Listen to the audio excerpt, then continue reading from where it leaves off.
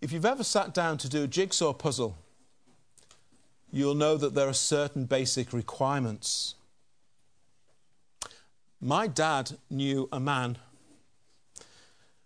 who, with his mum, would take 3 jigsaws, decent-sized ones, thousands of pieces each. They'd mix up all the pieces from 3 jigsaws in a single box, put away the 3 pictures and not look at them, and then set out to complete the 3 jigsaws. It took them a while, but they got there. Now, if the box says there are 3,000 pieces, you need precisely 3,000 pieces. Even with 1 piece missing, when you look at it, you'll know something is missing. Have a piece left over, and you're left wondering, where did that come from? Should it really be there? Has it been replaced by an imposter? And you can know if you've got it right because you can check back with the original on the lid of the box. 3,000 pieces, 5,000 pieces, 24 pieces if that's your limit with a jigsaw.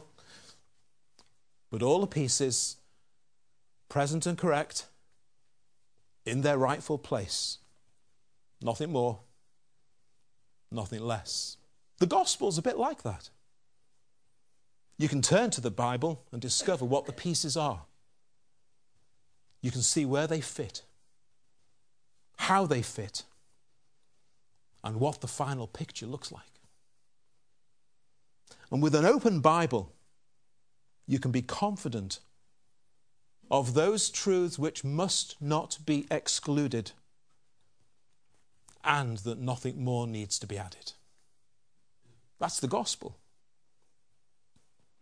Now, in this series, when I use the word gospel, I'm talking very specifically about that truth which has been established by God through the life and death and resurrection of Jesus Christ, by which a man or woman may be saved, or born again, or converted, or whichever phrase you may use, which means that. What I'm not so concerned about in this particular series are the many privileges which are conferred upon the believer once you are saved. So, for example, the fact that we are adopted by God into his family. Now, becoming adopted as a child of God is a glorious result of saving faith. But adoption in itself is not one of those aspects of the gospel by which we are actually saved. So, for example, receiving a gold medal and forever being acknowledged as a gold medalist is a wonderful prize. It's a guaranteed prize for winning your event at the Olympic Games. But the gold medal didn't play any part in your achieving the gold medal. So that there are many glorious benefits which come to the Christian.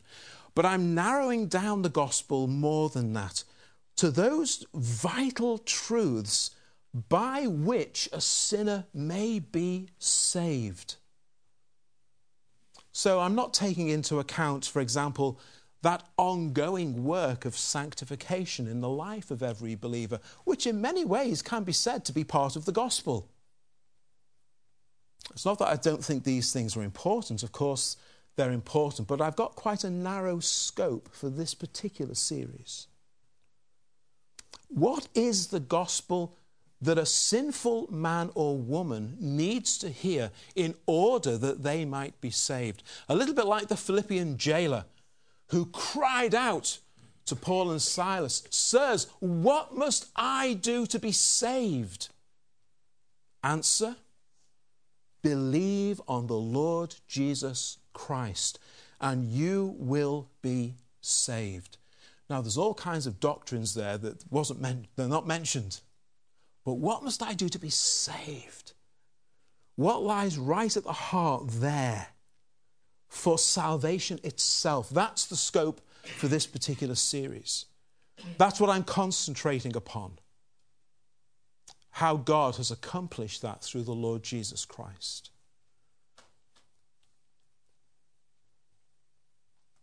There are things that we can say as Christians we've been saved to. We've been saved to a life of righteousness and holiness.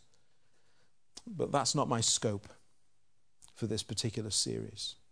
And our starting point this evening is Paul's brief summary, familiar to many of you, that we've just read together at the beginning of 1 Corinthians chapter 15. And from then on, in the rest of this little series, we're going to unpack these truths and examine them a little bit more and seek to understand how they actually apply to me and to you.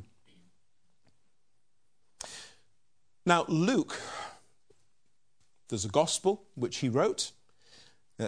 He wrote the book of the Acts of the Apostles. He was a great friend and travelling companion of the Apostle Paul. He undoubtedly learned much from Paul. And he records these words from Jesus right at the end of his gospel. It was necessary for the Christ to suffer and to rise from the dead the third day, and that repentance and remission of sins should be preached in his name to all nations, beginning at Jerusalem. There's the gospel. Now again, it's a narrow thing that Jesus is talking about. There are other things that could be included under the theme of the gospel that Jesus doesn't mention there. And really that Jesus is recorded as saying at the end of Luke's gospel is really what Paul is saying here at the beginning of chapter 15 of 1 Corinthians. That's the heart of what I want to look at. That's what lies at the heart of Paul's summary in these verses as he writes these things down and then reflects upon his own position as an apostle, what it was that he was doing before that.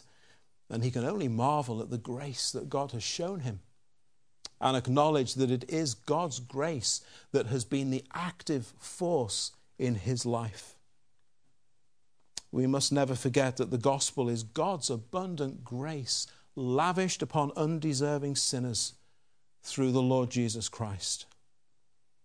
So we'll be digging deeper into some of these things, but let's begin with this simple summary in verses 3 and 4 of 1 Corinthians chapter 15. What an encouragement it is to see that the gospel can be written down in just 2 verses. Isn't that wonderful? Now, you can buy books as thick as your fist, which don't even begin to plumb these depths, but it can be written down and summarized in just 2 verses. Isn't that wonderful? The most uneducated man or woman can understand the gospel. And Paul has many such short summaries and statements about the gospel. But here perhaps is the gospel stripped back to bare metal. And this is where we'll begin. And let's look at 3 simple things that Paul brings to our attention, with one overriding truth with all of them. First of all, he states very clearly and simply, Christ died for our sins. Christ. We see first of all that the gospel is about a person. And the gospel is based upon historical fact. It's not just a theory. It's not someone's philosophy. It's about a real man who lived, Jesus Christ, the man who is God. Now, believe it or not, just 4 weeks ago it was Christmas Eve. And we were singing, God of God, light of light. Lo, he abhors not the virgin's womb, very God, begotten, not created. We were singing Christ, by highest heaven adored, Christ the everlasting Lord. Late in time, behold him come, offspring of the virgin's womb, veiled in flesh, the Godhead see. Well, there's mystery there. This is the man who is God. Hail the incarnate deity, God become a man. Pleased as man with men to dwell, Jesus, our Emmanuel, which the gospel writer tells us means God with us. It begins with Christ. God come as a man into this world. Something actually happened in history in order for there to be a gospel at all. The real and actual death of Jesus Christ lies at the centre of the gospel. And it wasn't merely an extreme demonstration and example of love and self-sacrifice, as some like to limit it. It was those things, but it was so much more. Christ died for our sins. It was an act of substitution. Christ, Jesus, died in the place of sinners. He died for our sins, and that his death was according to the Scriptures means not just that it was prophesied and foretold that it must happen and how it would happen, but the Old Testament Scriptures also explain why it must happen, why it must be that way. In the book of Hebrews in the New Testament, the writer there contrasts the Lord Jesus Christ with all of the Old Testament ceremonial laws of sacrifice. And he explains how this Jesus is the fulfillment of all of that. That this is the one final sacrifice who died once for all, and who accomplished that which all of these sacrifices could never hope to accomplish. And the writer says there can be no remission of sins. There can be no forgiveness of sins without the shedding of blood. And much of what is recorded for us in the Old Testament demonstrates that for us again and again. There needs to be death and bloodshed for the forgiveness of sins. Because, as Paul writes in Romans chapter 6, the wages of sin is death. The penalty for our sins is death. And in the Old Testament system of sacrifice, we see those principles laid down for us. An offering must be brought. The animal must be without spot and without blemish, the very best from the flock or from the herd. And blood must be shed in order that sins might be forgiven and that God's anger might be appeased. A life must be given on behalf of the people. And the people must see that it is their sins that make this a requirement. It is really their life that should be taken because of their sinfulness. But God has said that he will graciously accept the death of another in their place. Through the death of this one, God stands ready to forgive your sins. Isn't that wonderful? Your sins, my sins, they deserve God's righteous judgment. And the Bible tells us the penalty is death. But God has allowed for the death of a substitute to satisfy his divine justice. There's a single word that the Bible uses for this. We find it in 1 John 2 verse 2, where John says that Jesus is the propitiation for our sins. That word propitiation, it's referring to the fact that God is satisfied that the death of Christ has paid in full the penalty for our sins. That his anger having been poured out upon Christ no longer therefore has to be poured out upon those who are trusting in Christ and who believe on Christ. God's anger towards my sins has instead fallen on Jesus at Calvary. He's taken the penalty for me and on my behalf. Jesus did not die because of my sins. Jesus died for my sins. It wasn't a random act of kindness. It was a legal substitution in the eyes of God. I will accept the death of my Son in your place. Christ died for our sins. So this is, as has often been said, it's a courtroom situation where the convict has just correctly been found guilty and his crimes carry the death penalty. But the judge does something incomprehensible. He sends his own Son to the gallows in the place of the convict and is prepared to accept that through the death of his own Son, the sentence has been carried out. And then if that's not enough, the convict, who now may walk free, can take the place of the Son. Well, that judge is either mad or he's the most kind, most gracious, most merciful, most compassionate judge this world has ever known.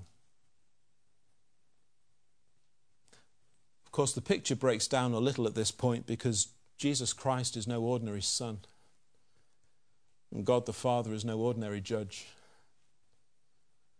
Both are Almighty God.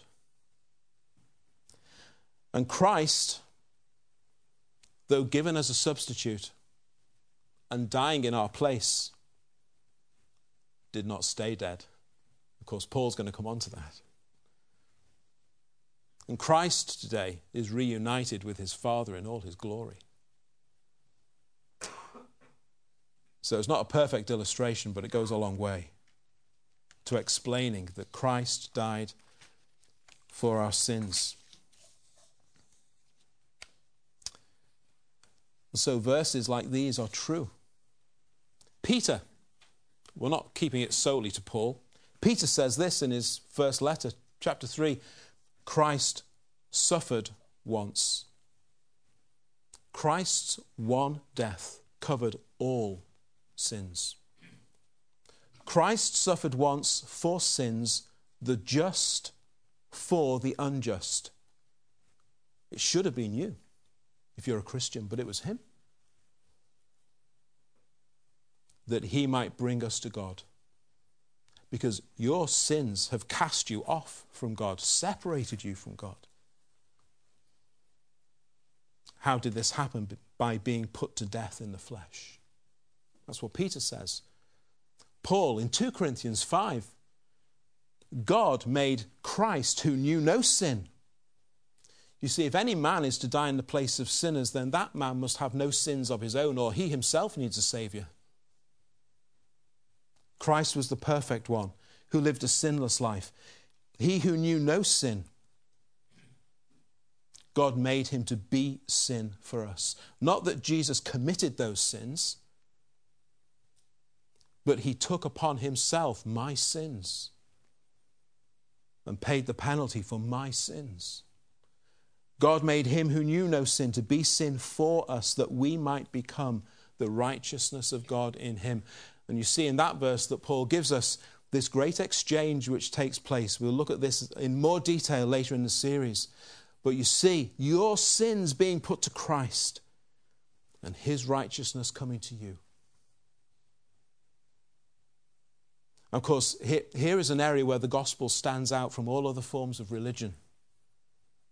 God in Christ Jesus accomplishing for me that which I need, but which I could never achieve for myself. You'll sometimes hear the word atonement. That's what we're talking about here.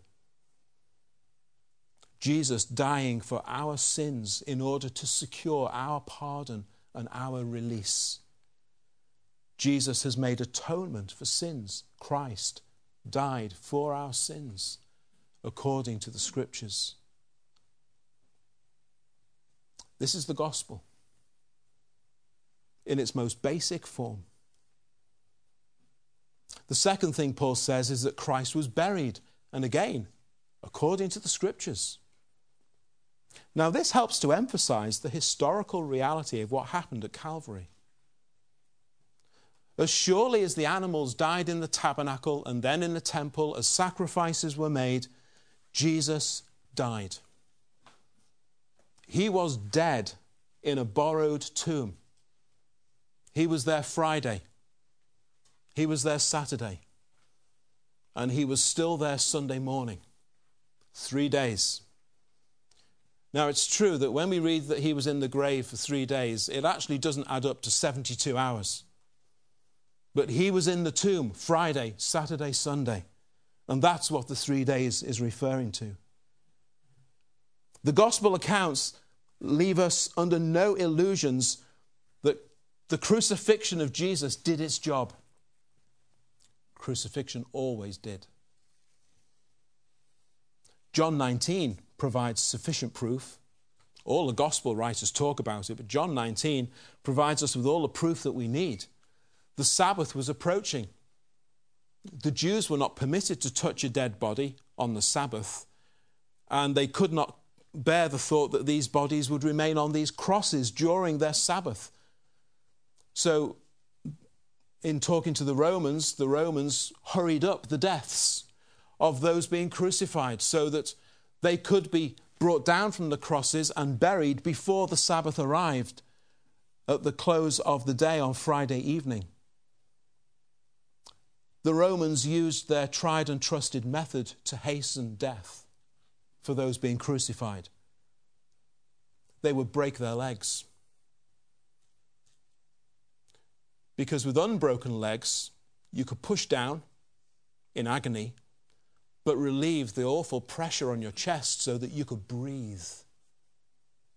Because ultimately in crucifixion, you died of asphyxiation. You couldn't breathe. Break their legs and they would not be able to push up and relieve their chest, and death would come quickly. Yes, it's gruesome, but it worked. But when they came to Jesus, he was already dead. And a spear thrust in his side confirmed it. And the Romans made no mistakes when it comes to execution. They know a dead body when they see one. And we have the death of Christ, witnessed by the crowd that were there. We have the death of Christ, witnessed by the Roman officials who ensured that his tomb was sealed with a Roman seal and guards placed outside of it. And the historicity of these events is confirmed. You see, there are a lot of skeptics around who try to sidestep the issue over Christ's resurrection. And they'll come up with fancy theories and stories. Some will go back to the point of saying, well, actually, he didn't die, you see. He was dead. He was buried according to the Scriptures. You don't bury one who is not dead. Jesus had died, and he was in the grave. And then thirdly, says Paul, Christ rose on that third day. It wasn't just a man who died at Calvary. This man is eternal God. Jesus didn't just die for our sins. He defeated sin. He defeated the grave. He put an end to it. His victory over the grave is the proof that God himself has become our salvation. His victory over the grave is the evidence that we too in Christ can have newness of life. Paul will go on to say in 1 Corinthians 15 how utterly vital the resurrection of Jesus is. If Jesus is not risen, he says, we are the most pitiable people in the whole world. The gospel is about a risen Lord Jesus Christ, victorious over sin and death. And Paul goes on to mention the hundreds of people who saw the risen Jesus. And let's not forget those Roman soldiers who were guarding the tomb. And they went back to the officials in Jerusalem and said, "You're not going to believe what we've just seen." But see it, we did. You see, the gospel offers not just forgiveness of sins. Now, that in itself is so glorious. But the gospel assures the sinner of new life, new birth, because Christ defeated the grave and rose. The Christian at the moment of their conversion is not just forgiven. He or she is born again and receives newness of life. And in our union with the Lord Jesus Christ, we benefit both from his death and from his resurrection. This is the gospel that Paul preached. Now, this newness of life brings with it many amazing benefits, wonderful privileges. But what is it that actually ensures that we may be forgiven? What is it that actually ensures that we might be saved from our sins?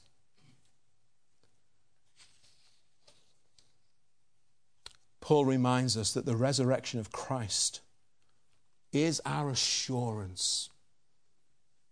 It's your assurance that you have been born again and raised anew, and that all that is promised for eternity for you as a Christian is certain, because Christ is raised. We read from Psalm 16. The resting place in the ground of the Christian is not their final resting place. Christ is risen. You also will be raised. Now, in many senses, you already have been, if you're a Christian. You've been raised to newness of life in Christ, but there's another resurrection coming. It's even greater.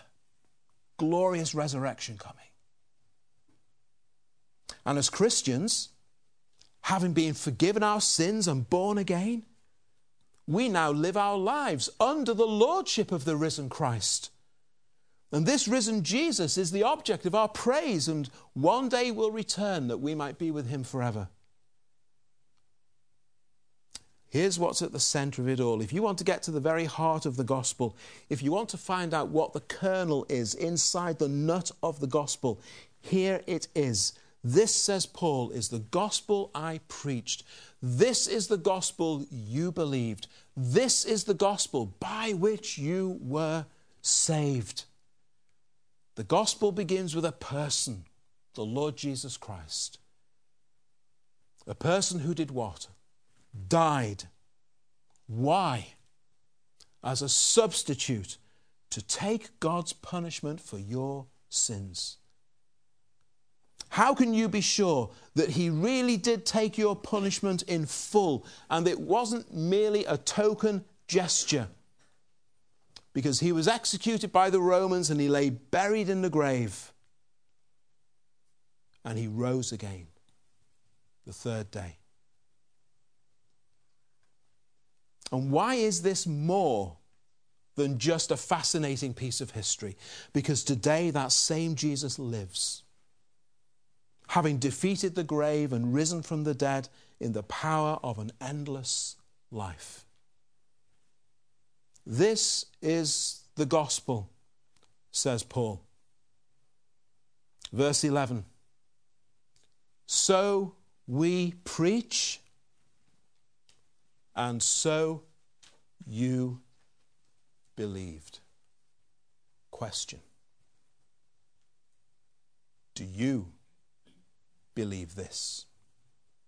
That you might be saved?